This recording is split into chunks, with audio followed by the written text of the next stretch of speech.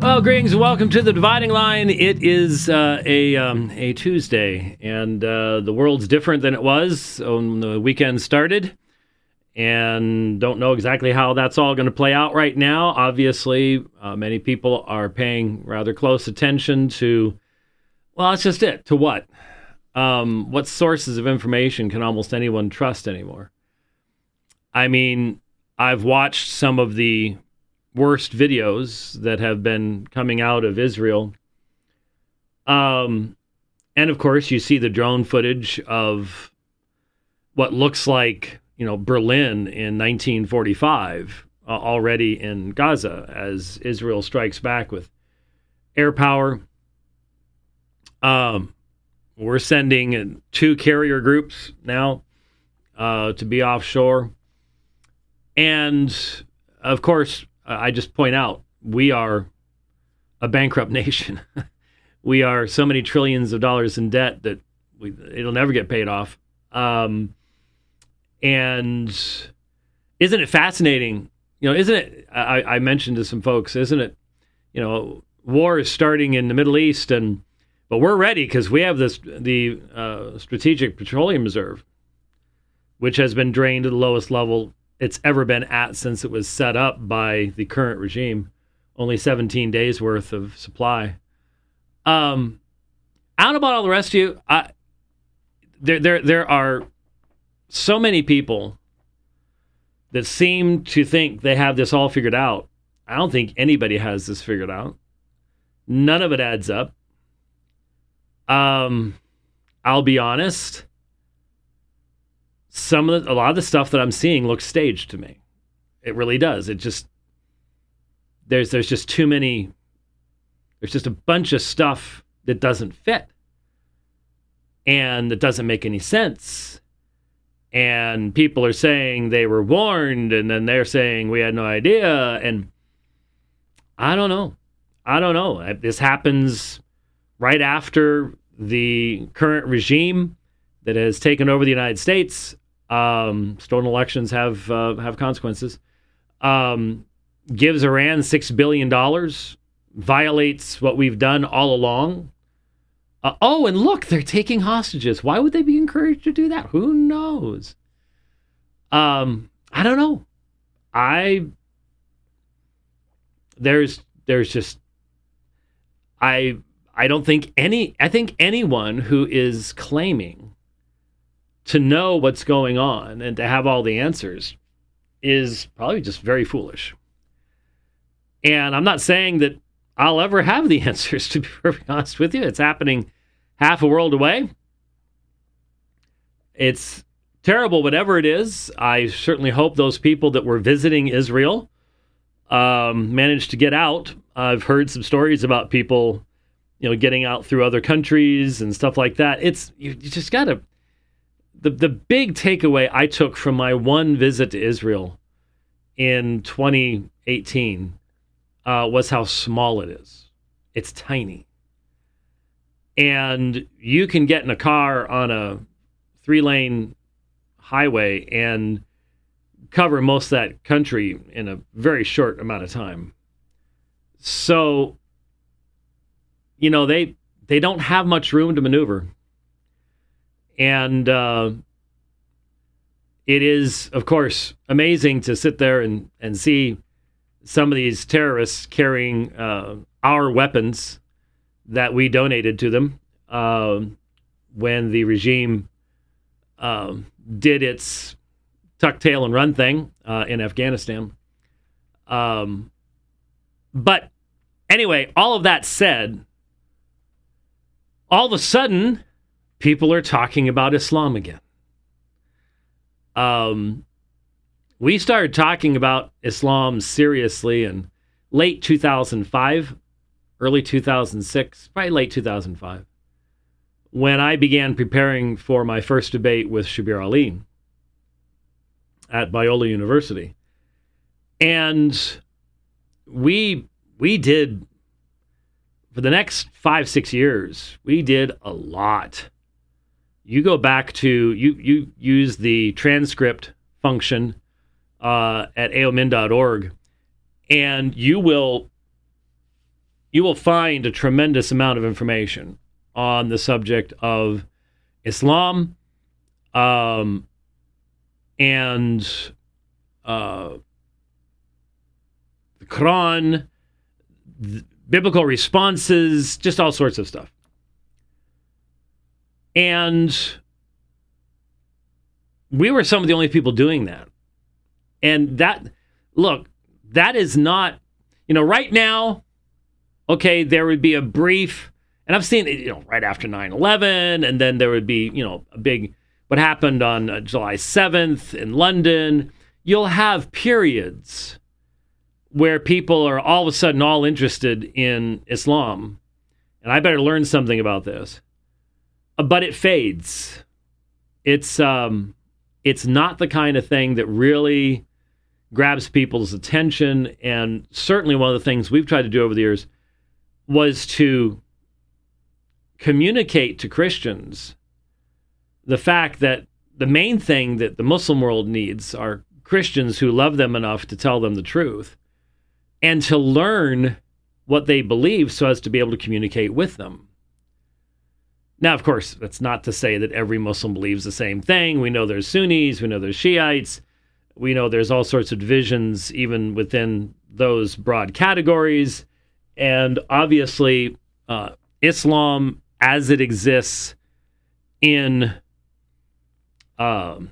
majority Muslim contexts is very different than Islam as it exists in the West, where Islam is normally the minority. Now, obviously, in Europe and in Dearborn, Michigan, those things change. Once Islam reaches a certain percentage in the population, you come to understand why I've said for a long time, Islam is a religio-political system or a political-religious system, depending on the number of people it has in a culture. When it's a small minority, the emphasis is upon the religion. Once it reaches a particular number, it sort of depends on the country, population, things like that. But once it reaches a certain population level, the emphasis switches from the religion to the political. And that has great impact on many, many things.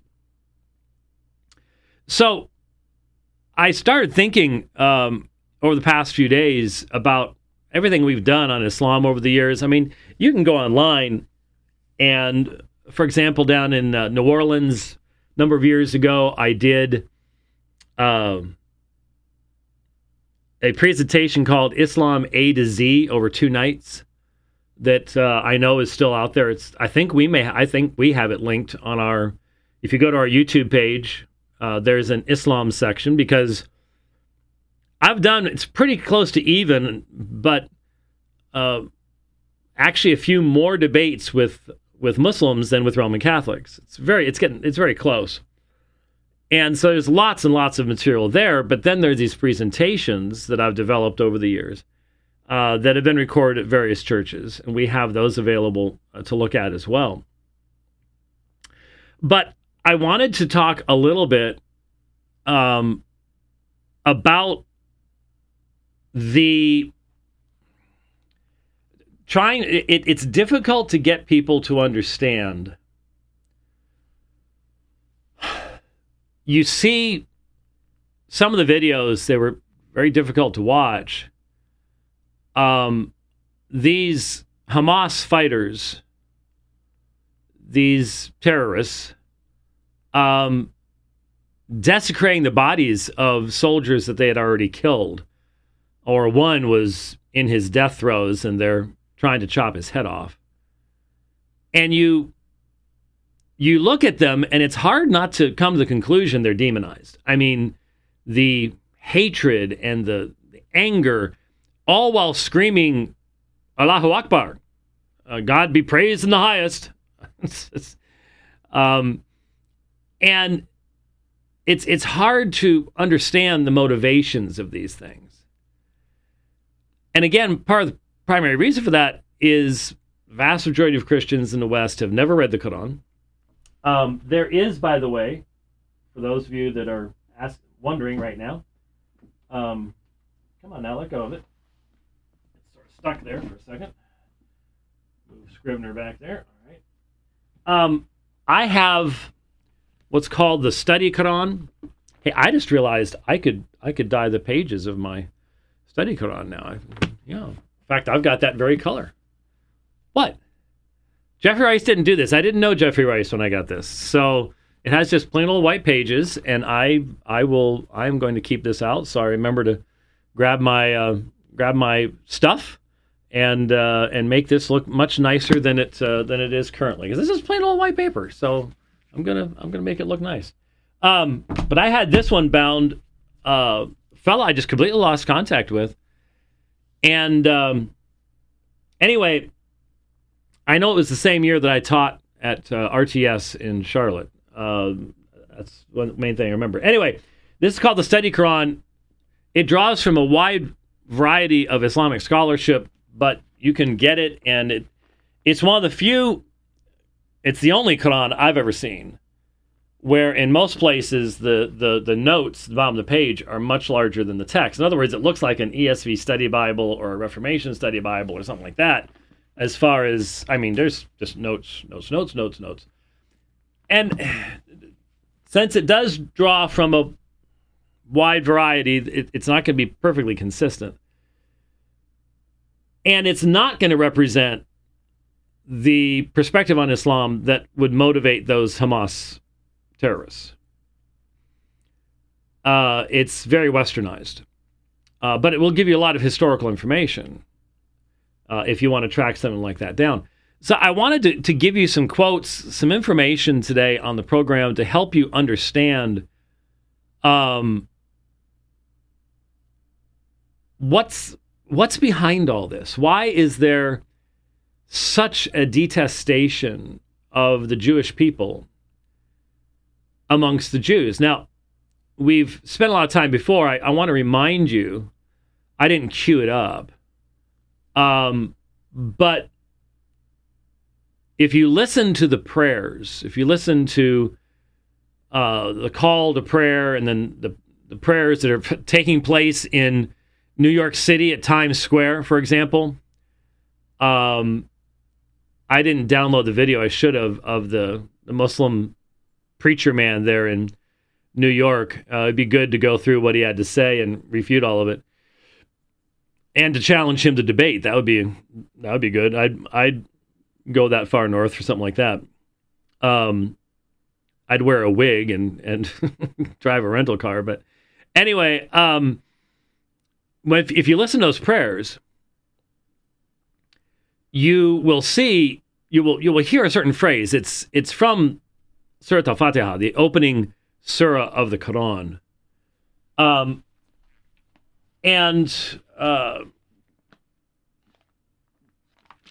Let me grab it here real quick. Oh, goodness. I thought it had larger font than this. Well, the actual text is actually readable. It's the notes that are rough. Man, look how many pages there are of notes on Surah Al-Fatiha. That's interesting. And it's not giving me the text. It's just giving me notes. Come on now. The pages are a little thin, by the way. There it is. So here's, that's big enough to read. Here's the first surah. It's an opening prayer to the Quran. In the Quran. And just a reminder, there are 114 surahs in the Quran.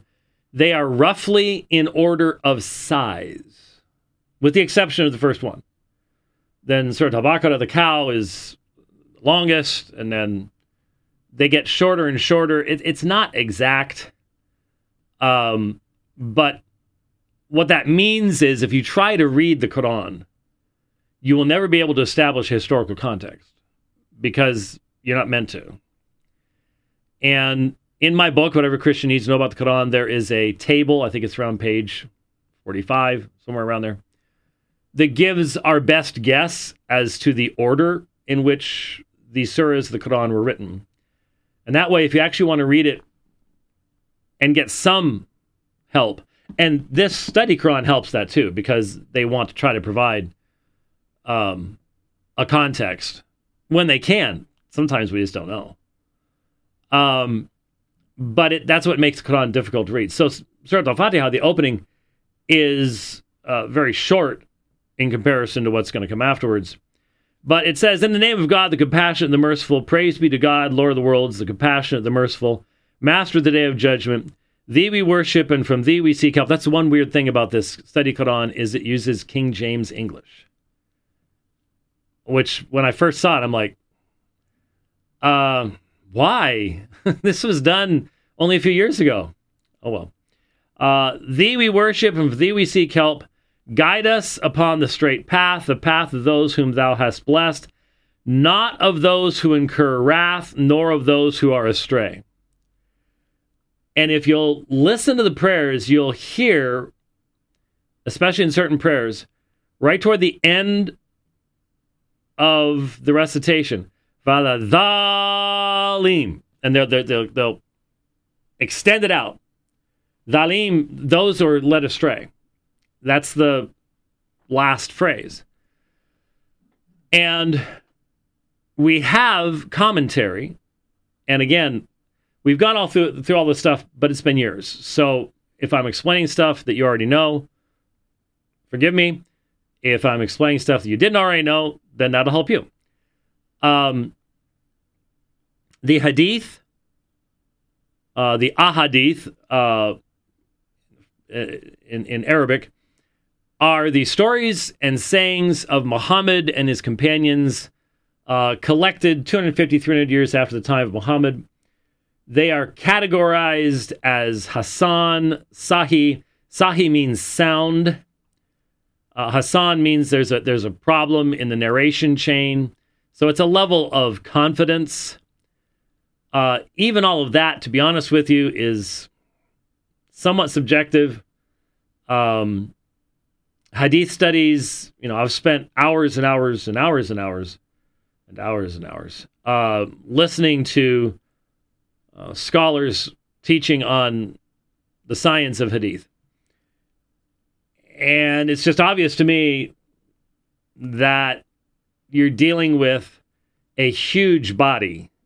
There's, Sahih al-Bukhari is about 7 volumes, Arabic, English. Muslim is like 8. Jami' at-Tirmidhi, you put it all together, and the Sunni hadith, many, many, many volumes.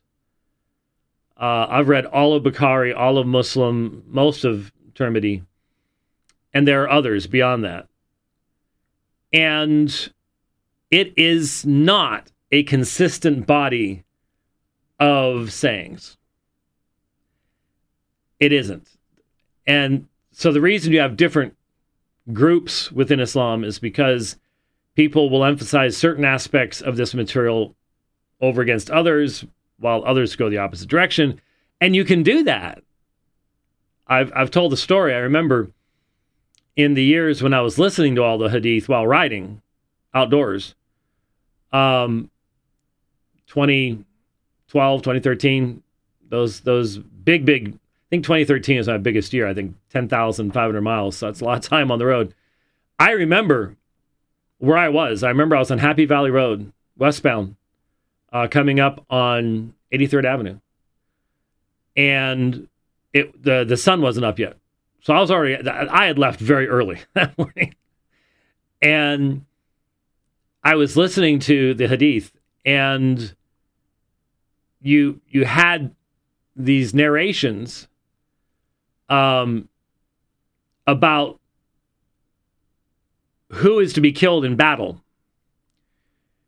And I realized listening to them, and many of them are repetitive, by the way. That's one of the reasons I've remembered so many hadith, is that they would be repeated in different forms over and over and over again. So they sort of got crammed into your mind. But I remember thinking to myself, even then, what was just said in the past few hadith that I just heard narrated, it's not consistent. It's contradictory to itself. And so some people are going to emphasize one aspect of that, some people the other. That's why you have these differences. But there is hadith commentary on Surat al-Fatiha, this one that I just read to you. And allegedly, when Moses was asked, who are those who incur wrath and who are those who are led astray, his consistent response was that those who incur Allah's wrath are the Jews, and those who have been led astray are the Christians. Now, Surat al-Fatiha is included in all the daily prayers, and the prayers are done in Arabic. That's why we don't hear it. But again, every time if you listen now and you hear that Valadhalim, that extension of that one vowel, Dhalim, those who are led astray. That's Christians. That is a Muslim praying not to be you. That's a Muslim praying not to be you. So you can see why, when you seek to witness to the Muslim, why there are big barriers in the way of you being able to do that. Because from their perspective, you have been led astray. For most of them, they believe you are a mushrik, a person who commits the sin of shirk. Shirk is the unforgivable sin in Islam. But you need to understand that you can't, when we think of an unforgivable sin, we think of a sin that cannot be forgiven in this life. When the Muslim thinks of an unforgivable sin, they're talking about after this life. Because you can be forgiven of sin after this life. Allah can forgive any sin after this life, except the sin of shirk. That's what the Qur'an says. And so, most Muslims believe that Christians are mushrikun.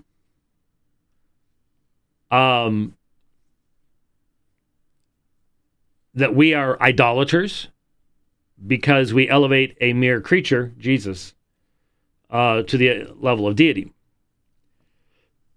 So, the other big barriers, by the way, just in passing, other than calling them the shirk, which you're not, because Jesus is eternally been God, almost all Muslims universally now believe the Bible has been corrupted and changed. That was not the belief down through the history of Islam, but ever since a book called Itzar ul-Haq, The Vindication of the Truth, was published in 1864, became wildly popular. That has pretty much moved the entire Islamic world to believing that the Bible has been corrupted in its text. And then the other major stumbling block is Surah 4:157, where in the Qur'an it is said that Jesus Christ was not crucified. So if there's no crucifixion, there's no burial, there's no resurrection, there's no redemption. These are all topics that we have spent an extensive amount of time on down through the years. But all of that to take us back to help explain the animosity. When you read the Quran, you are reading material from different periods of Muhammad's life. And when Muhammad is a minority prophet under persecution in Mecca before he goes to Medina and the Islamic calendar begins, when he's a minority prophet, there's a whole lot more about religious freedom and things like that than what you get once he becomes the prophet at the head of an army in Medina and eventually conquering Mecca. So things change. And initially, he is looking to say to Jews and Christians, hey, we're all in the same group, in the sense that Allah gave the Torah to Moses, he gave the Injil, the gospel, to Jesus, he's given the Quran to Muhammad. It's all one God. And you all have just ignored parts of your scriptures, you've twisted things. Christians have gone into excess in honoring a prophet who should be honored to the point of making him a god. And so you see change over time. One of the really interesting aspects of this is that there is a strange, and it's not completely consistent. There is a strange series of hadith, primarily in Sahih Muslim.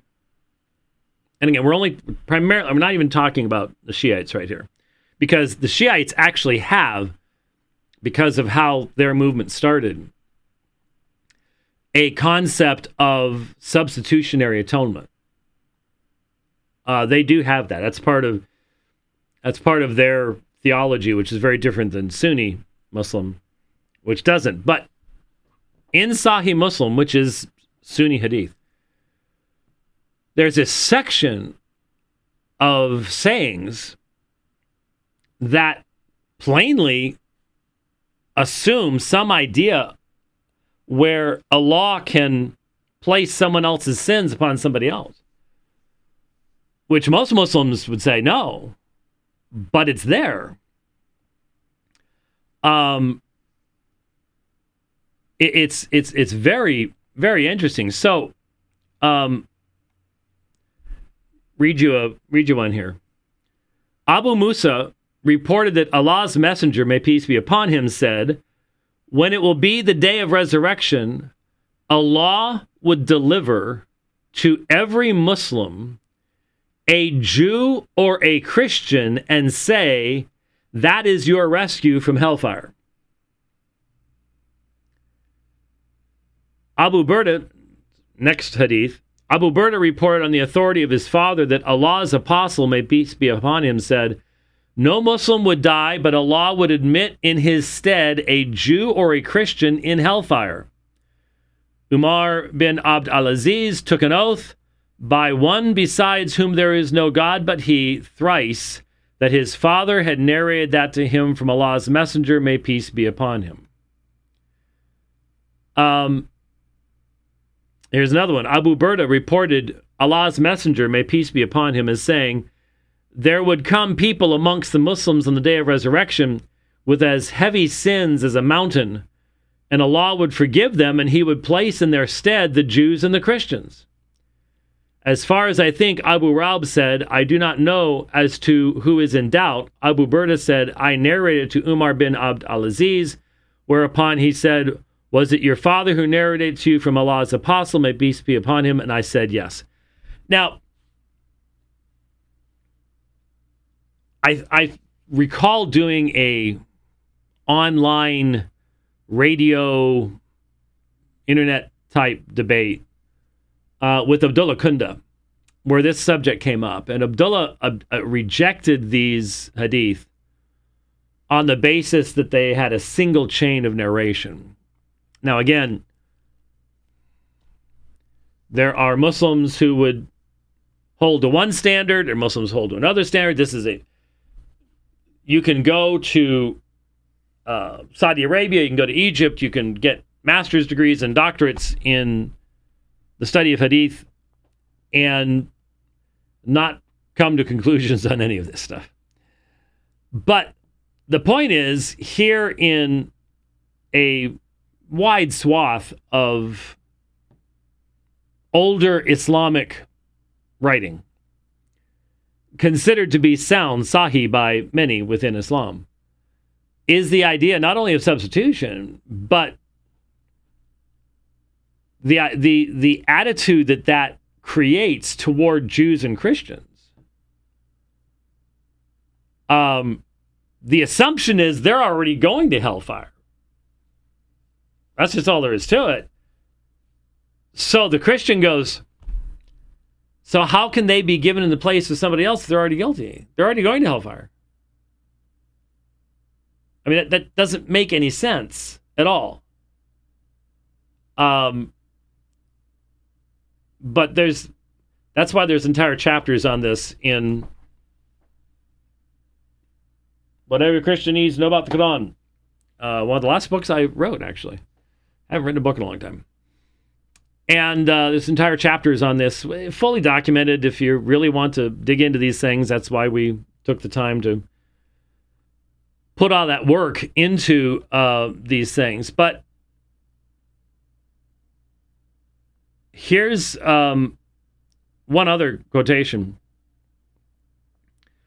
On the day of resurrection, my Ummah, nation, will be gathered into three groups. One sort will enter paradise without rendering an account of their deeds. Another sort will be reckoned an easy account and admitted into paradise. Yet another sort will come bearing on their backs heaps of sins, like great mountains. Allah will ask the angels, though He knows best about them, who are these people? They will reply, they are humble slaves of yours. He will say, unload the sins from them and put the same over the Jews and Christians. Then let the humble slaves get into paradise by virtue of my mercy. This hadith is sound and mentioned in the Mustadrak of Hakim. So, you have that kind of thinking, and the Qur'an is not consistent because Muhammad went through different stages of his life. The Qur'an is not consistent in its view of Jews and Christians. When Muhammad's trying to woo them, it says one thing. Once he's given up on doing that and he's now become the general at the head of an army, different things. It is said, for example, that those of the Alal Kitab, the people of the book, which in places in the Quran refers to both Jews and Christians, that those who do not believe are the worst of mankind. Well, what do you mean those who do not believe? Do not believe their own scriptures or do not believe in the claims of Muhammad? Again, the Quran so often has no context, has insufficient context to be able to come to any kind of meaningful conclusion about these things. But obviously, Hamas leadership, when you had the Taliban and things like that, these groups will take these individual texts and they don't care about what kind of system of theology and law developed over centuries within Islam. They're not concerned about that. They want to go back to the original sources and interpret them as they basically see fit. That's why many people basically argue that the moderate Muslims are the Roman Catholics with their body of tradition, and the radical Muslims are like the Anabaptists at the Reformation. Just throw it all out, start from scratch, basically. It's much more complicated than that, and there are a lot of disconnects, but that's how people argue those types of things. So there's a basis there for animosity toward Jews and Christians. And of course, over the years, that has just grown and grown and grown.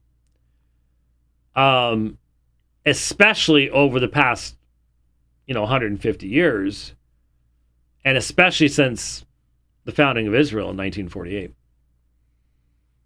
And that animosity now, you look at what the PLO used to produce, and Hamas has took them all out, just took their place there in Gaza. Their favorite hadith is one that when you look at hadith, there are what are called mutawatir hadith. Mutawatir hadith are universally accepted. In other words, they're generally hadith that are found in all the major They're repeated in all the major collections. They'll be in Bukhari, they'll be in Muslim, they'll be in Jami at-Tirmidhi. That's not to say that there are not. I remember reading a book a number of years ago now. There are Western Muslim scholars who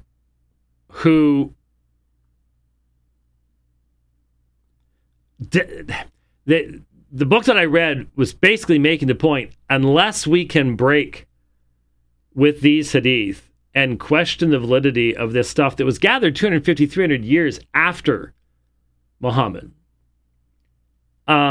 we will never be able to see Islam make progress. So obviously these are only people who live in the West. They wouldn't last long in Afghanistan, Pakistan, Egypt, Saudi Arabia. They live in London, places like that. Or the United States, for that matter. Because they recognize that there are things that are said, even in these universally accepted hadith, that just force Islam into a constantly regressive perspective. One of those, I remember specifically being addressed in that book. I'd have to look up the title. I don't remember the title of the book. It's in my Kindle collection. I could track it down. But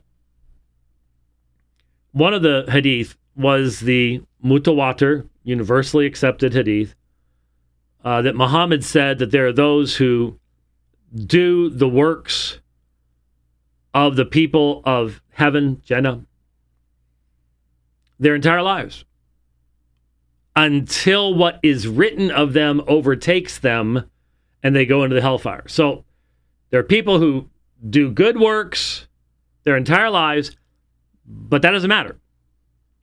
It's what is written of them.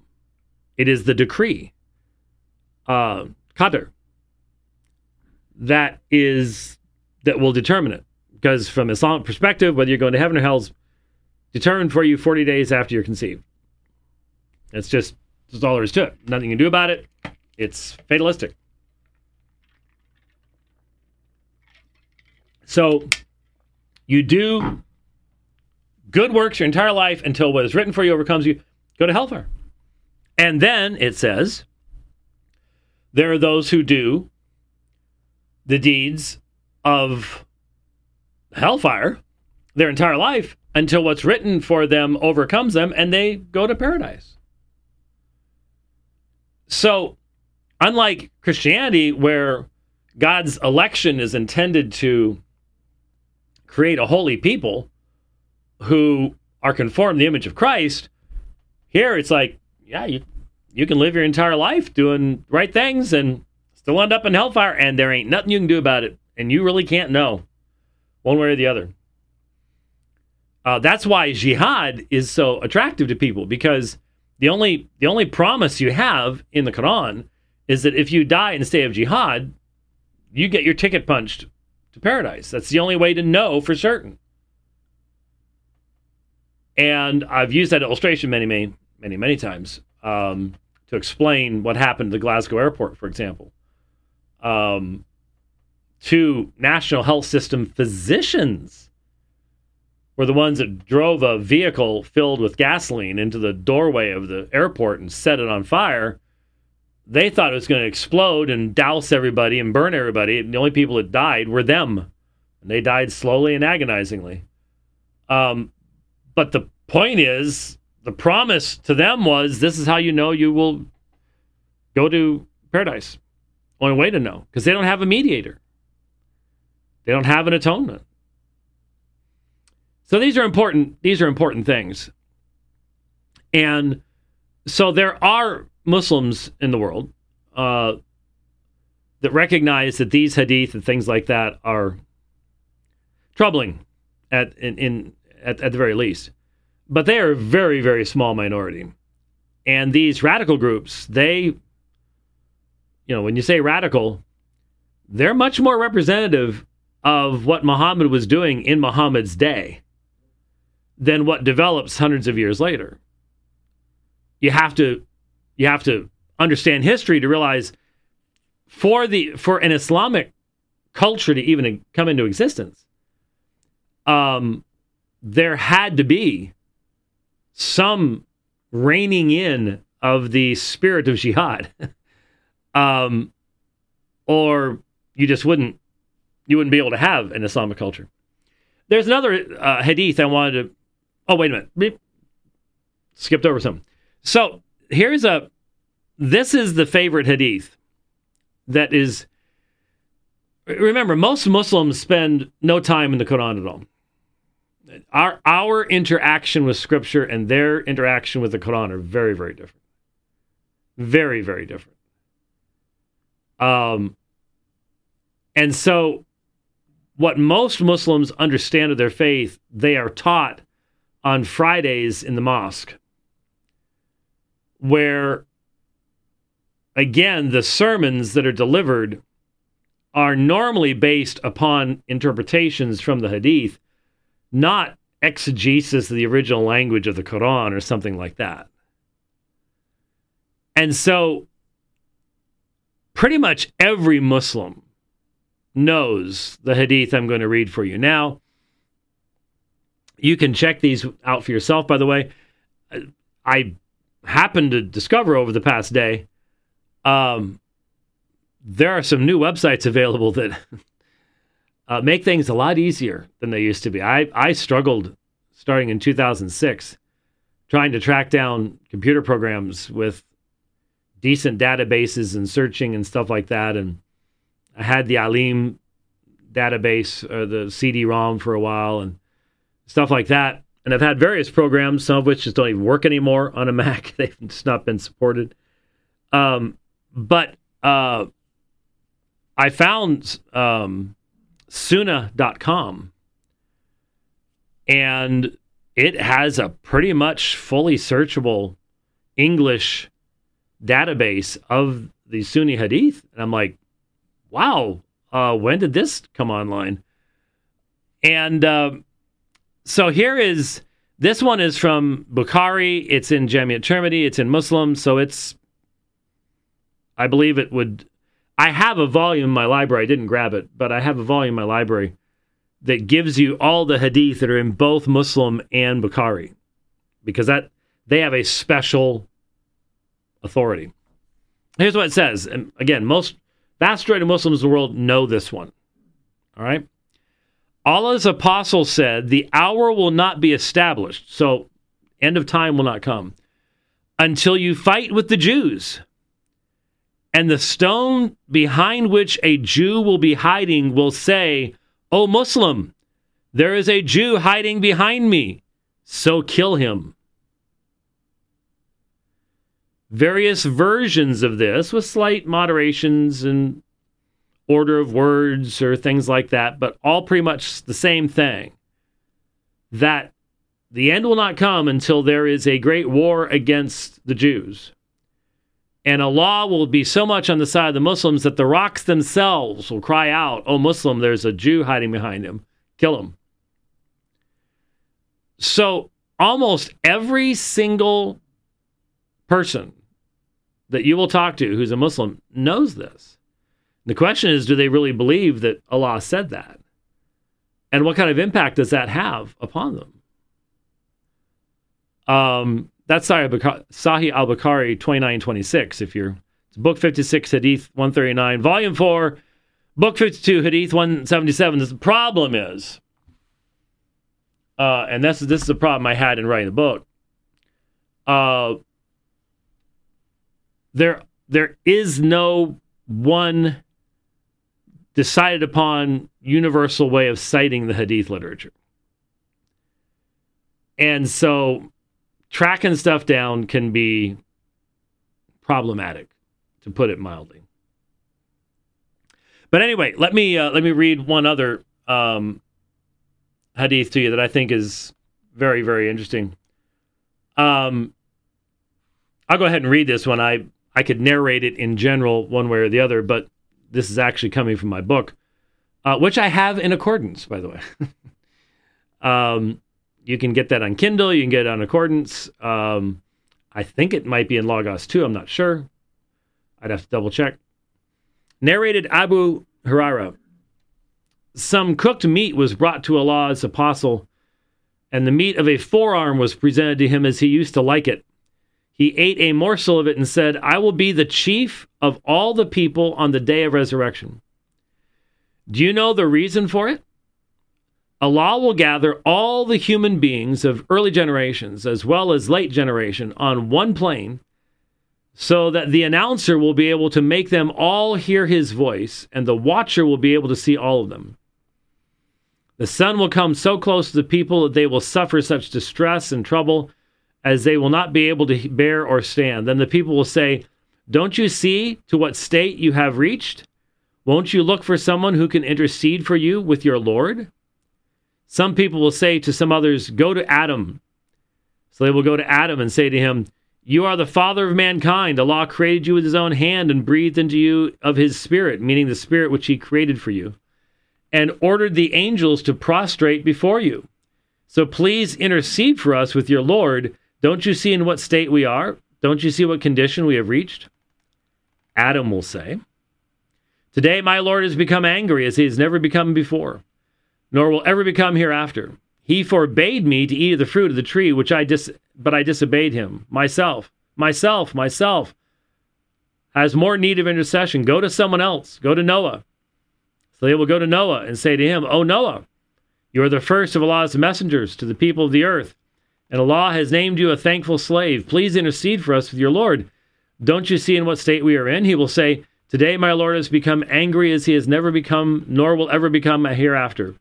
I had in the world the right to make one definitely accepted invocation, and I made it against my nation. Myself. Go to someone else. Go to Abraham. They will go to Abraham and say, oh, Abraham, you are Allah's apostle and his Khalil from among the people of the earth.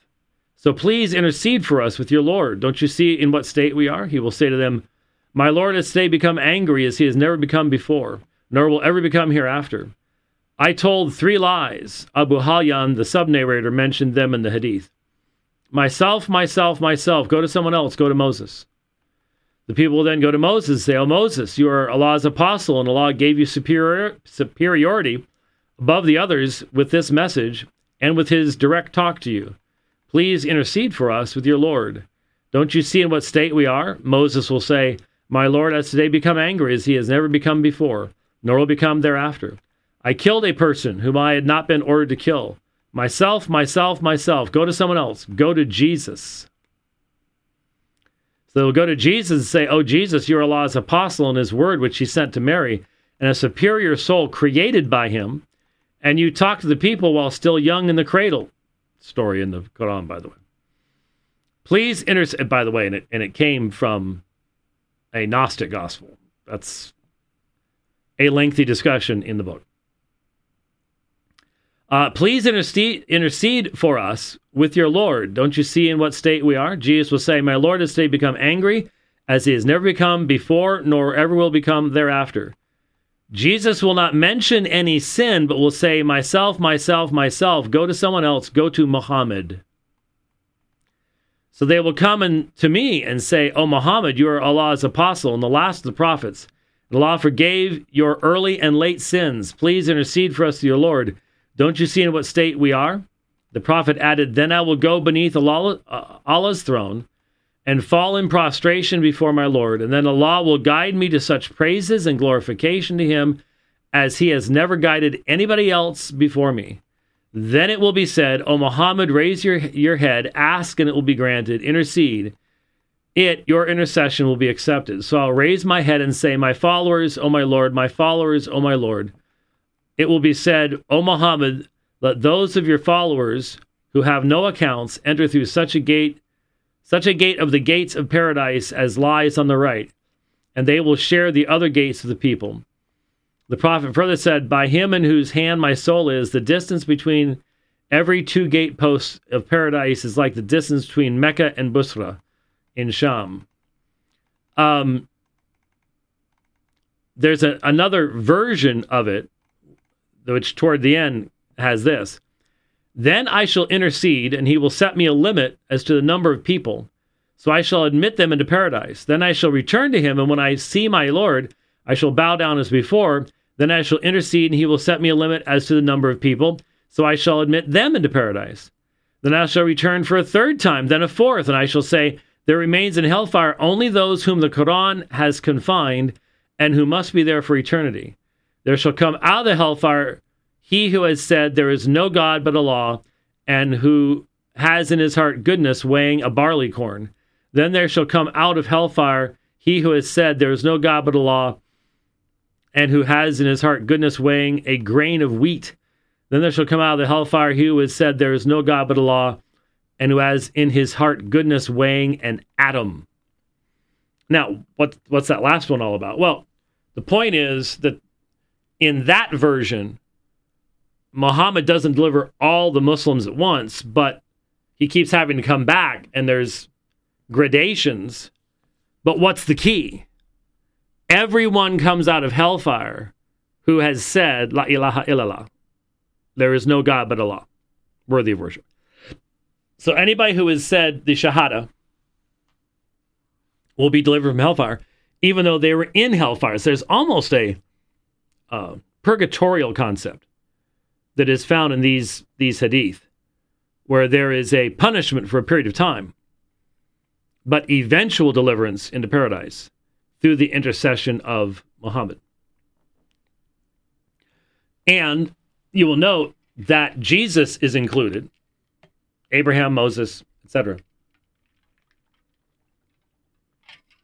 But there is no understanding on Muhammad's part of atonement, the purpose of the atonement, mechanism of the atonement. Nothing like that at all.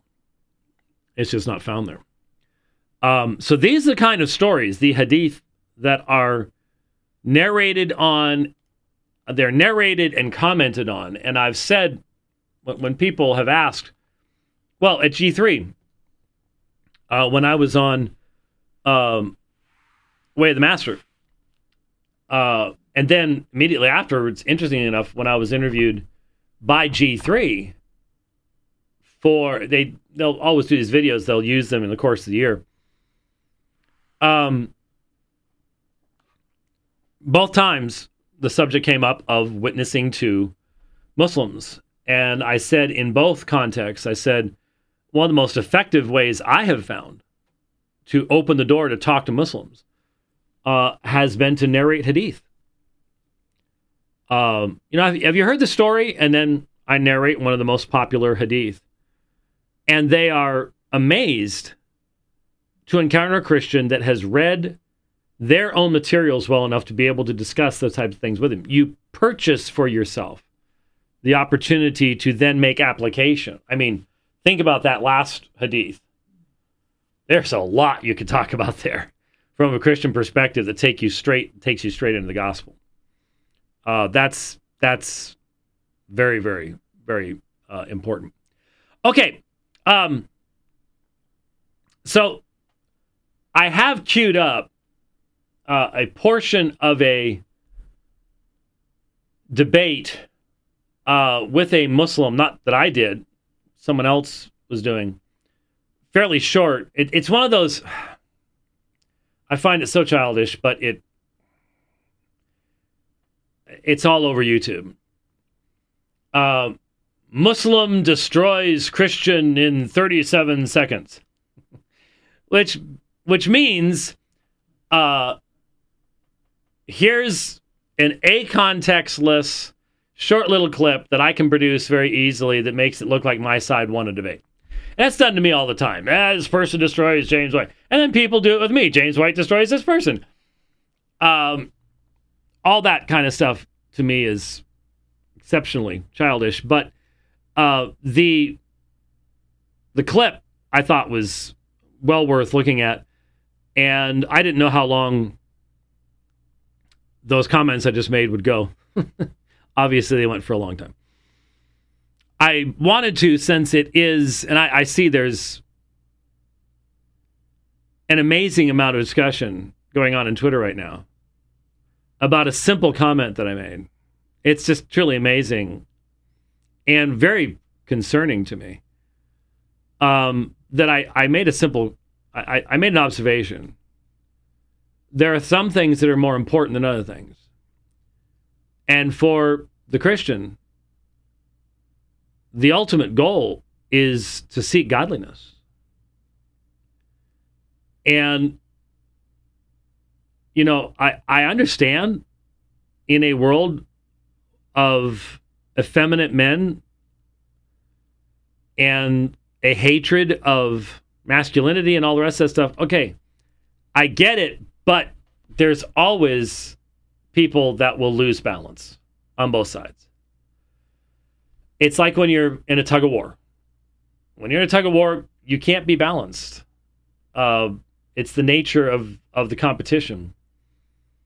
And so I see people just losing it. It's a little bit, honestly, what it reminds me of is an amazing film called 300. The story of Leonidas and the 300 Spartans at the gates with the Persians and all that kind of stuff. And it's a very masculine movie, lots of men with airbrushed bodies and stuff like that. But the idea was that there was just, to be a man in Sparta, you had to take a little boy and had to throw him out in the wilds and he had to be able to, kill a wolf and all the rest of this kind of fun stuff. And look, I get how people, start getting and, drink some alcohol and have some stogies and stuff like that. Nothing wrong of those things in and of themselves, but it has nothing to do at all with godliness. And you can have all the testosterone flowing through your veins you want.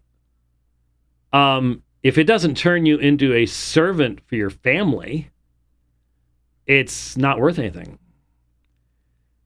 And I'm just really concerned. I haven't taken the time during the program. I've sort of been busy. But I've sort of glanced over at some of the stuff that I've seen. I'm just sort of like, okay, well, we'll have to have some comments about that a little bit later on. But on Saturday, in this very room, in fact, I'm looking up at my calendar by the door, and I noticed when I sat down, I was sort of getting ready, that there was a pencil that had been clipped to the calendar, because we had everything open here. So we had the offices open and had all this stuff on, the lights were on and everything, so people could see the studio and they could see the other big studio, and I caught some people in the various studios taking pictures and pretending that they were doing dividing lines and things like that. That was sort of funny. But so I come in and there's this pencil hanging from my calendar, and then I noticed that the first week has been marked off. And I hadn't noticed there was something written at the bottom, so Rich came in and he takes the pencil off. He goes, well, look. And there it says Clementine crossed off the something. I can't read the rest of it. Previous week or something like that. So my granddaughter, one of my granddaughters had been in, and I think they all sat in the chair and were pretending.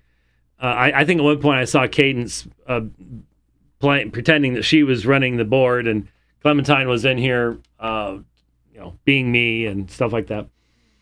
So we had our big 40th anniversary celebration on Saturday from 11 o'clock. For me, till about 3 o'clock. It was supposed to be 2 o'clock, but it was about 3 o'clock before I left. And we had a bunch of folks showed up. Carolina's Mexican food catered for us. By the way, they give me food to take with me in my RV when I travel. They have wonderful machaca beef burros that freeze up real nice, and then you nuke them and thaw them out, and then stick them in an air fryer, and it's just like being there for the real thing. It's a great little meal to have when you pull in after 5 hours on the road. Anyway, and so we had that in the room next door. We rent facilities from a church. They only last year really completely renovated that room, which made it much more amenable to this kind of thing and weddings and stuff like that. And I had stayed out of all of this stuff, was supposed to stay out of all this stuff. Not that I didn't know who was doing things. There were a bunch of folks who did them. It's always the same thing. You have certain people who just take the bull by the horns and they get stuff done. So the Rudes and the Wybrews, conspired to get a bunch of stuff accomplished, and I didn't know who was going to be here. I mean, it's a Saturday. People have got things going on. There were lots of folks that wanted to be here but couldn't. Jeff Durbin was supposed to speak, but he and his wife have found themselves in a very unexpected situation of seeking to adopt twin girls that weren't supposed to arrive for another 8 weeks, but were born extremely premature and are in a NICU in Wisconsin. And so that's where they were, and they're going to have to be flying back and forth. It's very complicated. Wisconsin's adoption laws are just draconian. Arizona's all adoption laws are absurdly complicated. It should be more difficult to get an abortion than to adopt a child. That's obvious. So anyway, so I didn't know who was going to be here. I knew that Eddie Dalcour was flying in. I had been told that. So the Gripper was going to be here. And basically what happened is starting about 10:50 or so, I'm just over here in my office, right through there. And people are starting to come in, and I'm greeting folks. And, eventually my grandkids get here, and people are wandering around and looking at the books and checking out Betsy the Black Bear that I took up in Wasilla, Alaska many years ago now, who lives in the back of my commentary section. And, just checking stuff out. And in walks D.L. Culliver. And I hadn't seen D.L. in a while. And it had been years and years, really, since I'd seen D.L. But we first met at a backwards social at North Phoenix Baptist Church many years ago.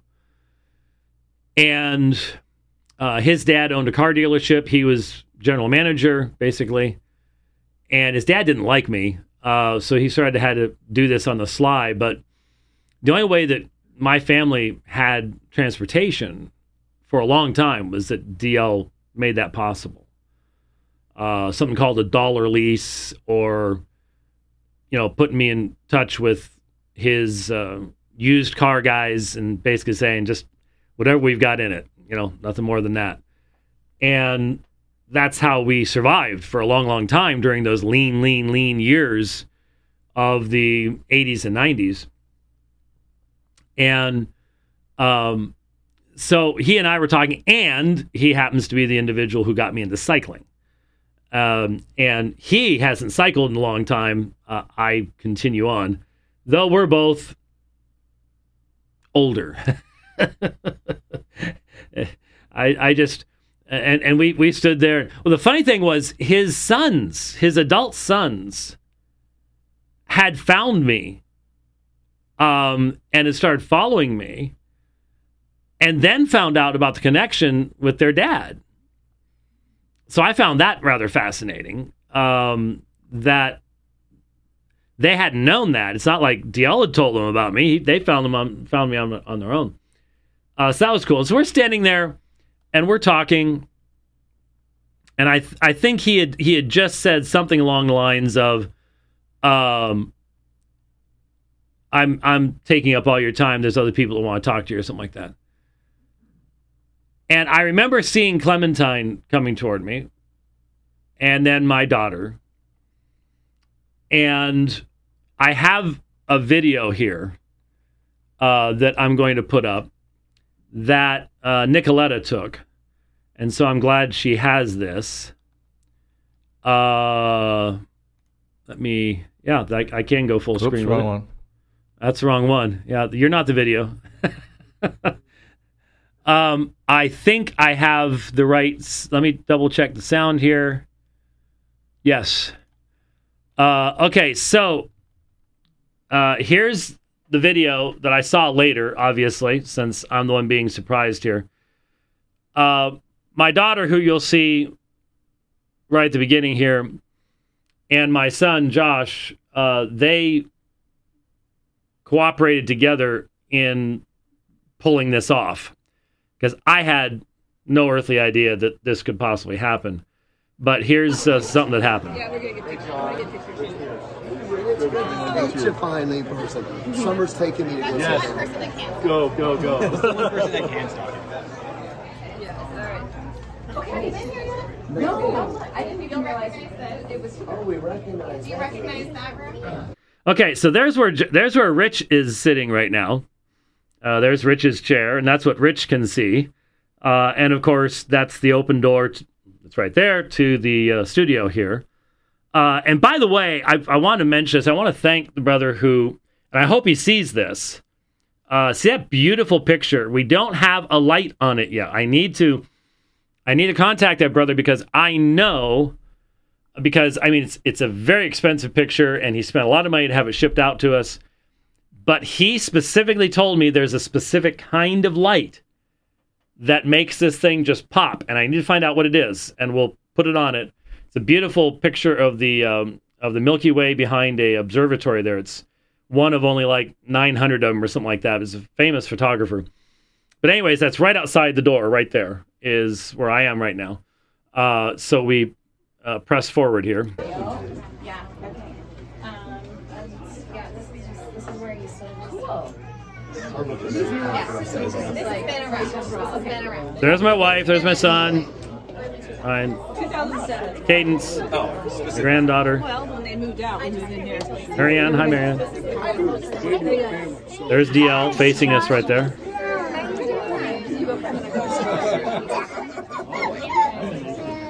He seems pretty laid back. Good to see you. How's it going? 40 years. You're so surprised. Yes, it worked.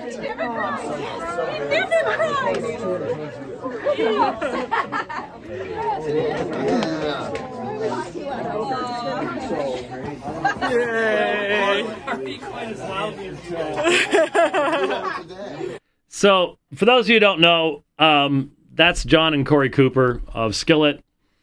Summer and Josh had worked with them. They had performed the night before in Sacramento, and they worked it out to where they flew in from Sacramento, stayed the night, and then Josh went and picked them up and brought them to the celebration. And so John spoke at the celebration about our rather unusual friendship and the positive influence we've had for him. And they got to meet everybody and do all sorts of fun stuff like that. So that was Summer had told me at one point that a couple weeks ago that she had worked out a great surprise, but that was it. I often ask John, because we talk a lot, I often ask him, so where are y'all right now, what you doing, stuff like that. But I hadn't asked him anything for a few days, and he would have come up with some excuse anyways, I'm sure. Yeah, you have the microphone up, I suppose that means something?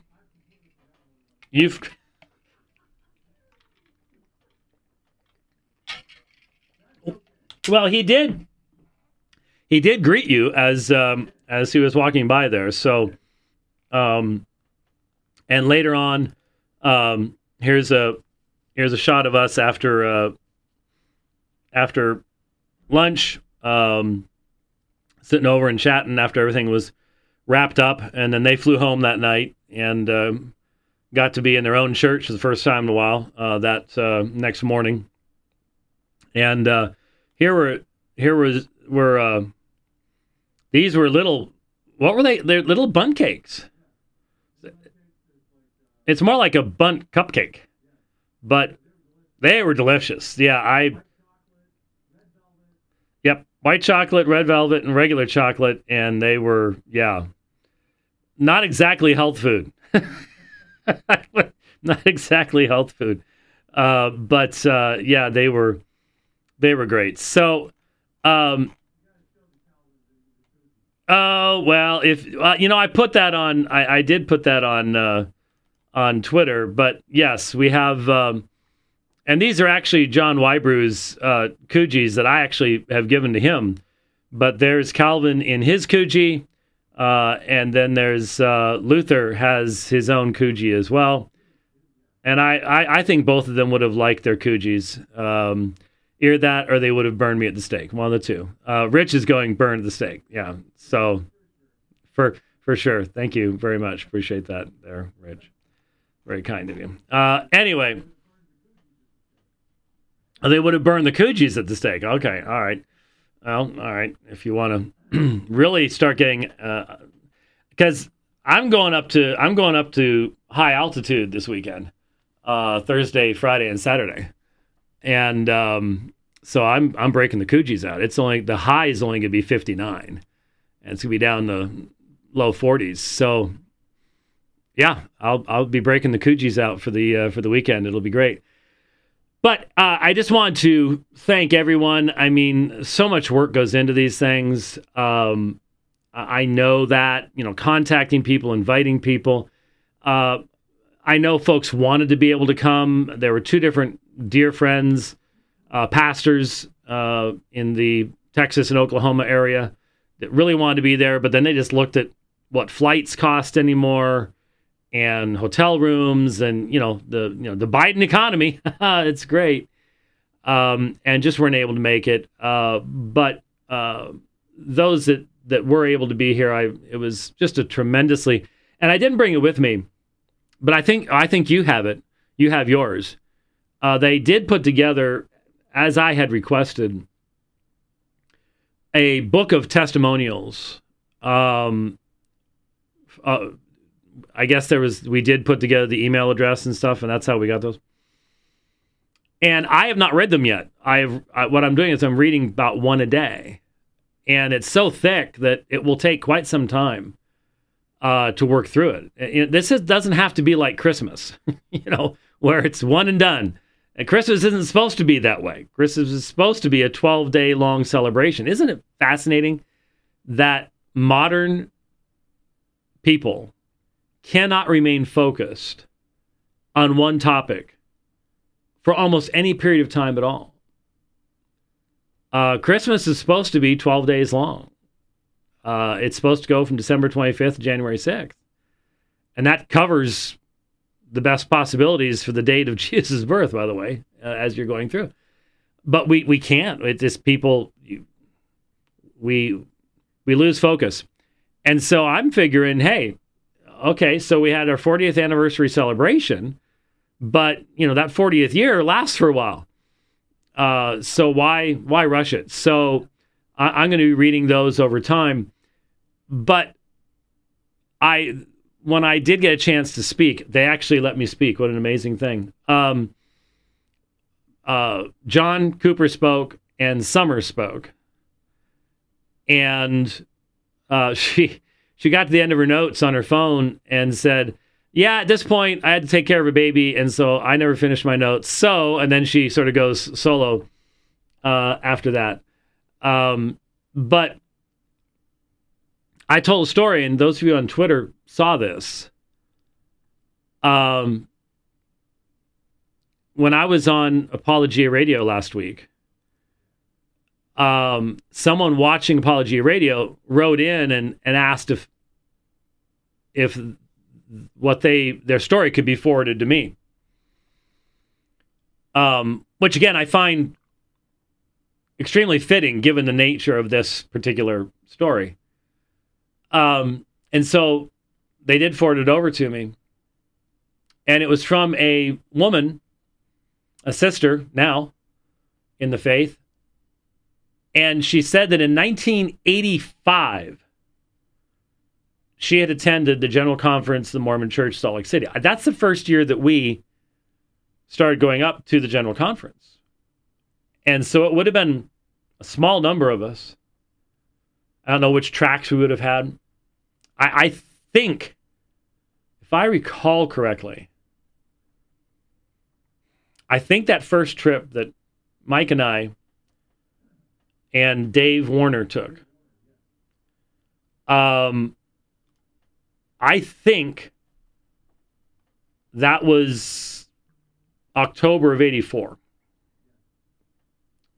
So 85 would have been when we first started doing, really organizing things for the trip up. Anyway, she tells me that she made a great show of taking a track from me and throwing it in the trash. Now, believe me, maybe in 85, that would have been something I would have noticed. By the time we got done doing that, we had seen so many tracks thrown in the trash that way that it really didn't have much of an impact. We call them fallen warriors. But in 1985, I tried to give her a track and she threw it out. 29 years later, 2014. So 29 years later, Alpha and Omega Ministries, Apologia Radio, used by the Lord to bring her and her family out of Mormonism. 29 years after we first had contact, after there was a rejection. And here's the key. Here's the key, kids. We were still preaching the same message 29 years later. And not only did we then help with them, because I don't even remember when I wrote the thing on the website about how to get your name removed from the rolls of the LDS Church, but they get their name off the rolls of the LDS Church. And then, so they're listening to me, to Jeff. Then 2020 strikes. And it is astonishing to me how many people I have now met. G3, Amarillo, Texas, all the places I stop and go. This little webcast, Apologia Radio, the sermons from Apologia, both Jeff and I. Lifeline for many people. Made a huge impact. So I told that story. And I can already tell the testimonials have a number of stories like that. And it was the long term that mattered. It was the consistency over time that mattered. And believe you me, when we first started going up there, we started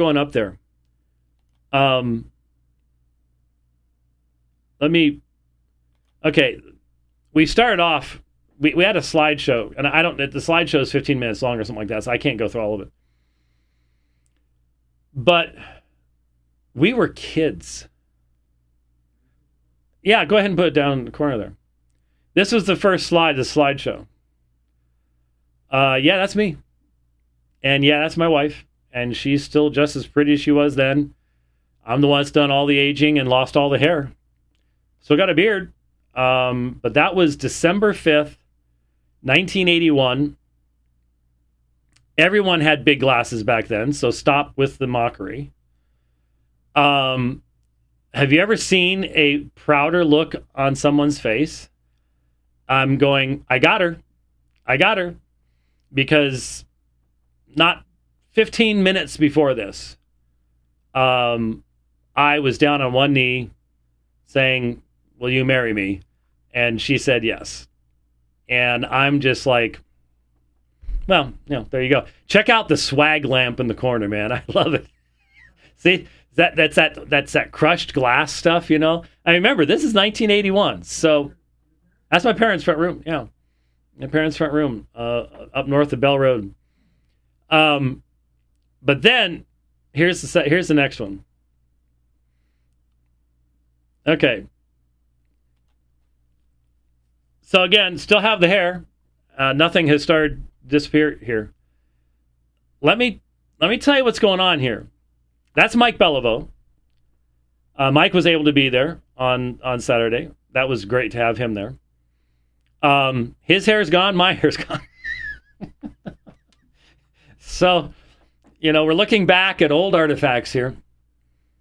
But we are in the second bedroom of a tiny little apartment down off Camelback. And we are... And, the more I've thought about it, because you said no one made phone machines back then that had two microphones. Alan Willis did that. Alan Willis built a splitter for us because we have two microphones there. You can see it's plugged into the thing there. And on Sunday nights after church, we would come over. And it would be me, Mike, Benny Diaz, Mark McFall. Of the four I just mentioned, two are gone. Two are not with us anymore. Mark McFall died a number of years ago. It's too bad we don't have any pictures of Mark. He was very important early on. But I would write up these scripts, and we would record messages on these phone answering machines. And we had 2662 LDS, 2662 JWS, and eventually had 2662 RCC. Eventually, remember we got that program, and thinking back, that thing was a pretty advanced program for its day. What was that called? Some voice something.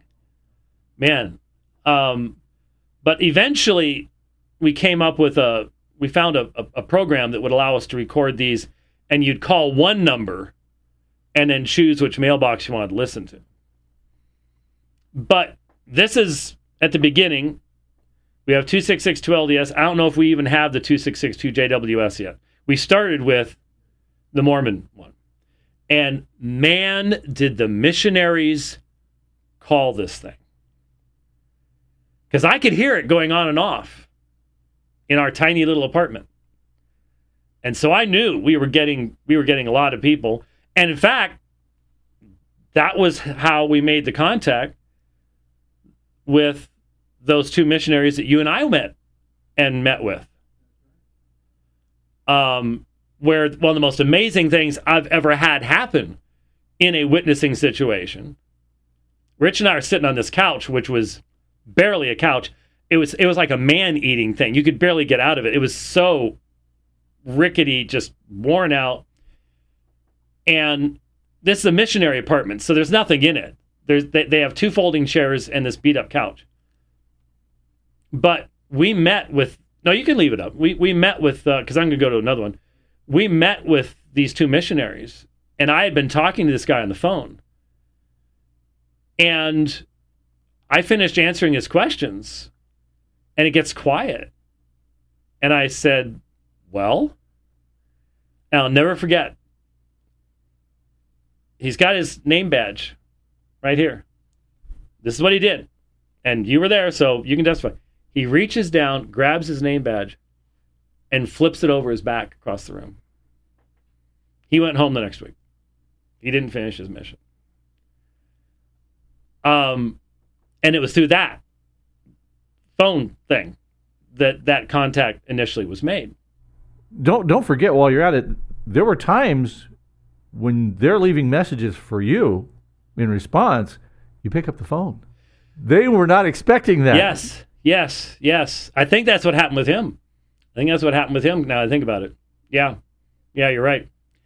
And I mentioned this to Mike, and he laughed because he remembered it too. When I saw this picture come up,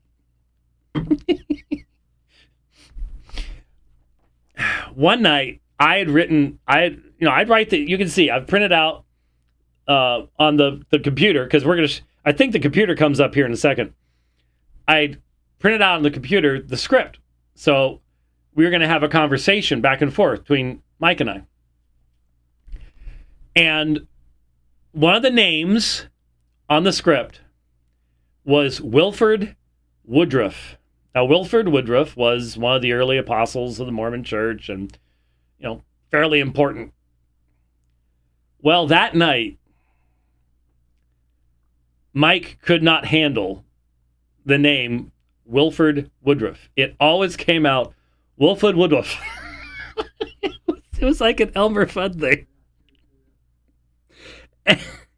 We tried, but you know what happens? It's sort of like watching a blooper from Carol Burnett, okay? Like the elephant story.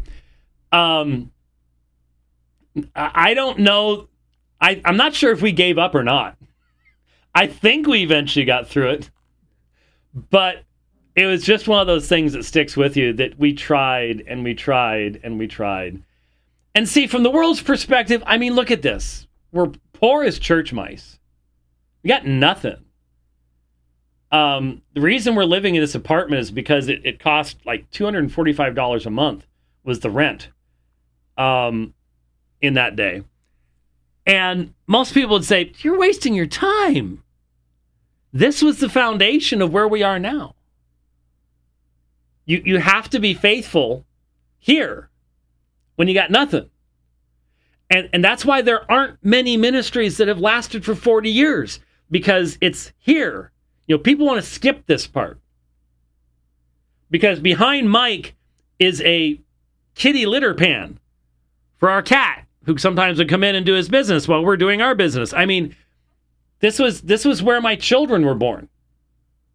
Okay? I mean, we had to clear some of this stuff out and put a bassinet in this room when Josh was born. I've told the story about the 2 a.m. diaper explosion. That's the room. That's the walls I had to clean up at 2 a.m. in the morning. Okay? That's where I had the 64 Dodge Dart. So,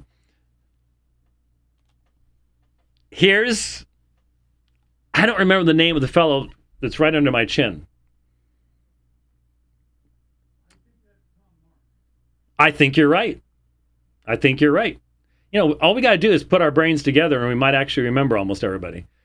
But so just so you remember, Tom contacted us during COVID, and his employer was demanding that he, in order to excuse him from the COVID shot, that he go through and show his entire religious history.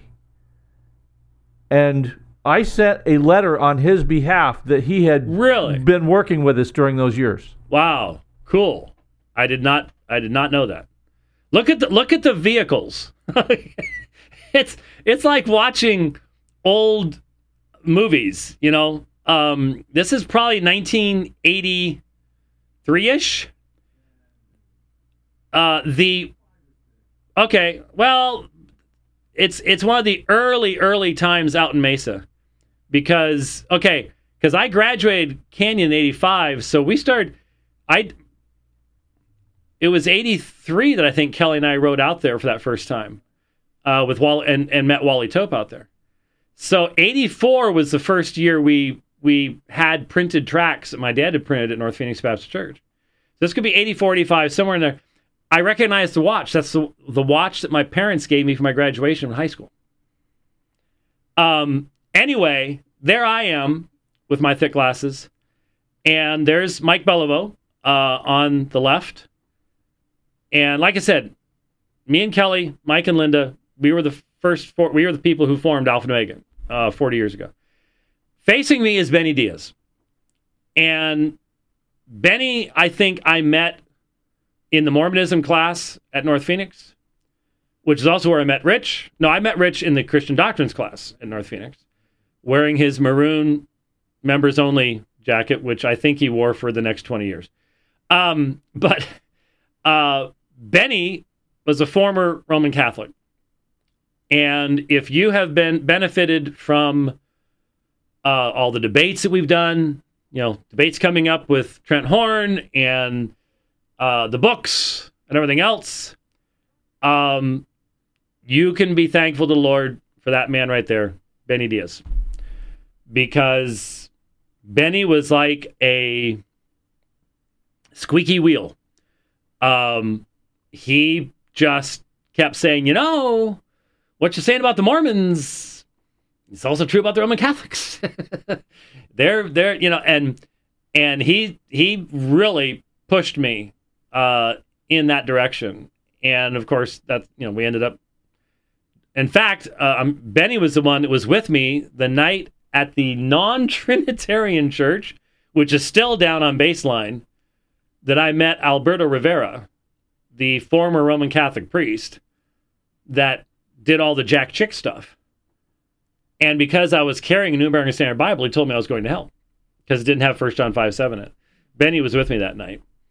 And Benny became a good acquaintance of Simon Escobedo.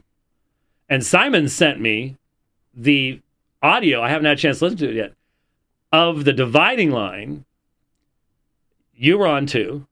I was teaching systematic theology for Golden Gate in Tucson. And Rick Stamp called in, the Jehovah's Witness. And I got done teaching the class down there, heard the program on the radio all the way down in Tucson, and called in on a very early cell phone that should not have maintained connection for nearly as long as it did, and ended up having that little mini debate. And Benny and Simon were a part of that too. But just look at the age. There we are pulling stuff out, and that is the 64 Dodge Dart. I can tell by the lights, and I think, I had finally gotten it painted. That was an Earl Scheib paint job. Man, that was rough. I mean, they didn't get rid of the previous paint or anything. It's just spray it on and send you out the door for like $100. But that was my 64 Dodge Dart that we're pulling. Notice the tools in the back because half the time you had to repair it along the road. But notice the sign back here. Where are we? That's an Arby's sign. Yep, that's the Arby's parking lot. The temple's right over here. We killed Arby's. Yeah, they eventually bought Arby's out and killed it because they didn't want us over there doing our thing. But yep, I probably weigh about 145 pounds there. That's like my right leg now. But there's the Dodge Dart. That's a few years later. Mike and I again. I'm not witnessing to him, but see that watch? I still have it. It's deader than the doornail, but I still have it. That's the watch my parents gave me for my high school graduation, and I've shaved the beard. And I've just got the stash going on that one. Here's preparing people for going out, reading the tracts and stuff like that. There's Alan Willis. Oh, look who's there! I didn't even reckon it. Dave Brown. Dave Brown's there. Oh my. So yeah, Alan is sitting immediately to my left, and he worked at North Phoenix Baptist Church. I may see Alan in December. He comes to St. Charles. He's probably been there about 3 or 4 times. He lives back in that area. But now we had Alpha and Omega Ministry shirts. Woohoo! We were getting up there. I don't know whose house this was at, but we know what's going on here is I'm role playing, and Mike's trying to hand me a track. And we're role playing, telling people what they can expect as they're passing out tracts in Mesa or Salt Lake or whatever we were preparing for there. KHEP. And I remember this kid. He was an atheist. He was a local atheist. Might have been. Yeah, Jim Lippard. Yeah, I think you're right. Yep. We had a debate there at KH 1280 AM in the studio. I have no earthly idea. Let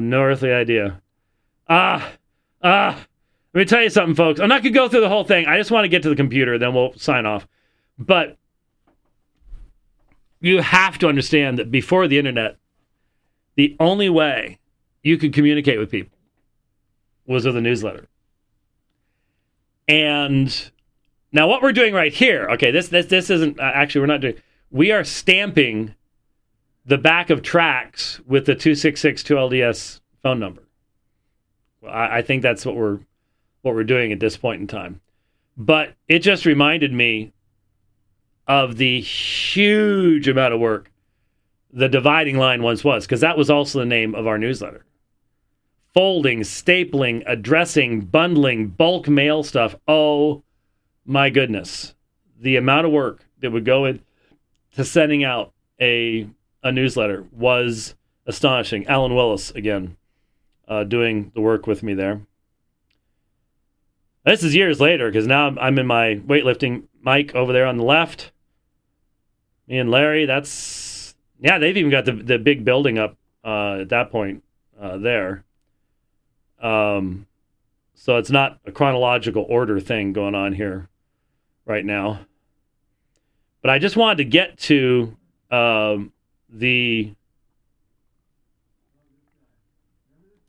I do not. Okay. Yeah, I assume so. Yeah, he was recording all of us. And the King James only guys. Oh, look at that. Right behind us. Yeah, that didn't help anything. So this has been toward the end of our time up there, because they made everything. So I'm pretty sure that was the year that, what's his name, God Hates Everybody, showed up. Yes. And you confronted him. Yes, I did. I think you're right. And of course, the fellow behind me there passed away about 6 months ago. Not even 6 months ago. There you are talking to some folks outside the meeting hall. Love that track. Love that the buddy pack there. Oh yeah. Who was that? There's Alan again, and all the chips, which would be very stale by now. Mike and I remember the year we did those jackets, man. Oh man, that was awesome. The satin baseball jackets and all the different colors. We looked so cool. They saw us coming, and then we held signs outside Kingdom Halls in the past. And it could get tiring in the afternoon. Uh-oh, somebody snuck in and got a picture of the tabernacle. But see those jackets? They were nice. They were really good looking. I'm not sure why that picture was taken, but there it goes. But I thought for sure it's supposed to come up here soon. I hope. There's the Alpha and Omega Ministries logo. I just wanted to get to the again, training with Alan in the background there. I wanted to get to the computer. It should be coming up. Yeah. There's the temple, man. Look at those cars. Looks like a Harry Callahan thing. So there's my wife Kelly, and there's Mike's wife Linda, and there's Benny. So that almost gets everybody in there. This was back in the 80s big hair era, but doing the training thing again. People asking questions. Is that Dave? Oh, too late. I thought that right there. I think that is. That's Dave Warner. So, that's the poor fellow. Don't ever do this. We gave him all his training. The first trip up there. It was Mike and I and him. We drove through the night. We drove up Friday night, went to the Tanner's house, showered, changed, passed out tracks all day. He wasn't ready for that. He was backed up against the gate with Mormons feeding on him, and I went in there, and he stayed with me the rest of the time, and I'm glad to see this, because that might mean that he actually went with us again, but that's not how you do it to anybody. And then we drove home that night. You want insanity? How young were we? Yes. Sneak in here real quick. I'll keep going here until I find the computer. All right. You keep going. I'm going to sneak in here while I do this. So I've told you this story before about Dave. I knew Dave before I knew you, and I met Dave about 2 weeks to a week before you went on that trip, or I met with him. There was a McDonald's at 16th Street in Camelback. He was working grill in the evenings there. Huh. And I had just moved into that area. I'm going to church, same church we're going to, at North Phoenix Baptist. And Dave comes out. He recognizes me. He sees me sitting there. I'm reading my Bible. It's the evening. And he starts telling me about this missions trip that he's about to go on and asking me if I want to go with him. That was like a week before that trip. Now, and you didn't go with him? I didn't. I'm like, whoa, no, I don't think so. Okay. But you realize, fast forward 2 or 3 years, and next thing you know, I'm part of Alpha and Omega Ministries. Yep, that's true. That's true. There's DL and Barry. There it is. Okay. All right. So let me back it up here. Yeah. So. Oh, I had injured my back. I actually had a cane. I remember I destroyed it. But over here's DL Culliver and Barry Ladden right outside the that would be the south gate of the Mormon Temple. And looks like it started during the rush period after lunch stuff. You can see a line back here of folks forming to get in and stuff. But of course, DL and I were talking about the fact that one of these trips was when his wife went into labor while we were up there. And that next day, we're hot-footing it. I mean, we're bending the speed limit badly, and he still didn't make it back in time. Yes, I remember. And I remember us eating at taco time that time. Last one here. Sorry, folks. We'll wrap it up at this. Here's what I wanted to get to. I have told the story on this program so many times about our first computer. This was before your time. Mike and I got this, and it was one of the most frightening things I had ever done. It cost $3,000, which we had to sign our lives away. As far as taking out a loan to get it, because we didn't have $3,000. Look at the size that'd be. That is a compact portable. The keyboard folds up and snaps in. You can see the little snap thing on the side. And it's the size of a Singer sewing machine and the weight of a Singer sewing machine. It has a 6-inch green screen and 2 5.25-inch floppy drives, 360K floppy drives, so double-sided floppies.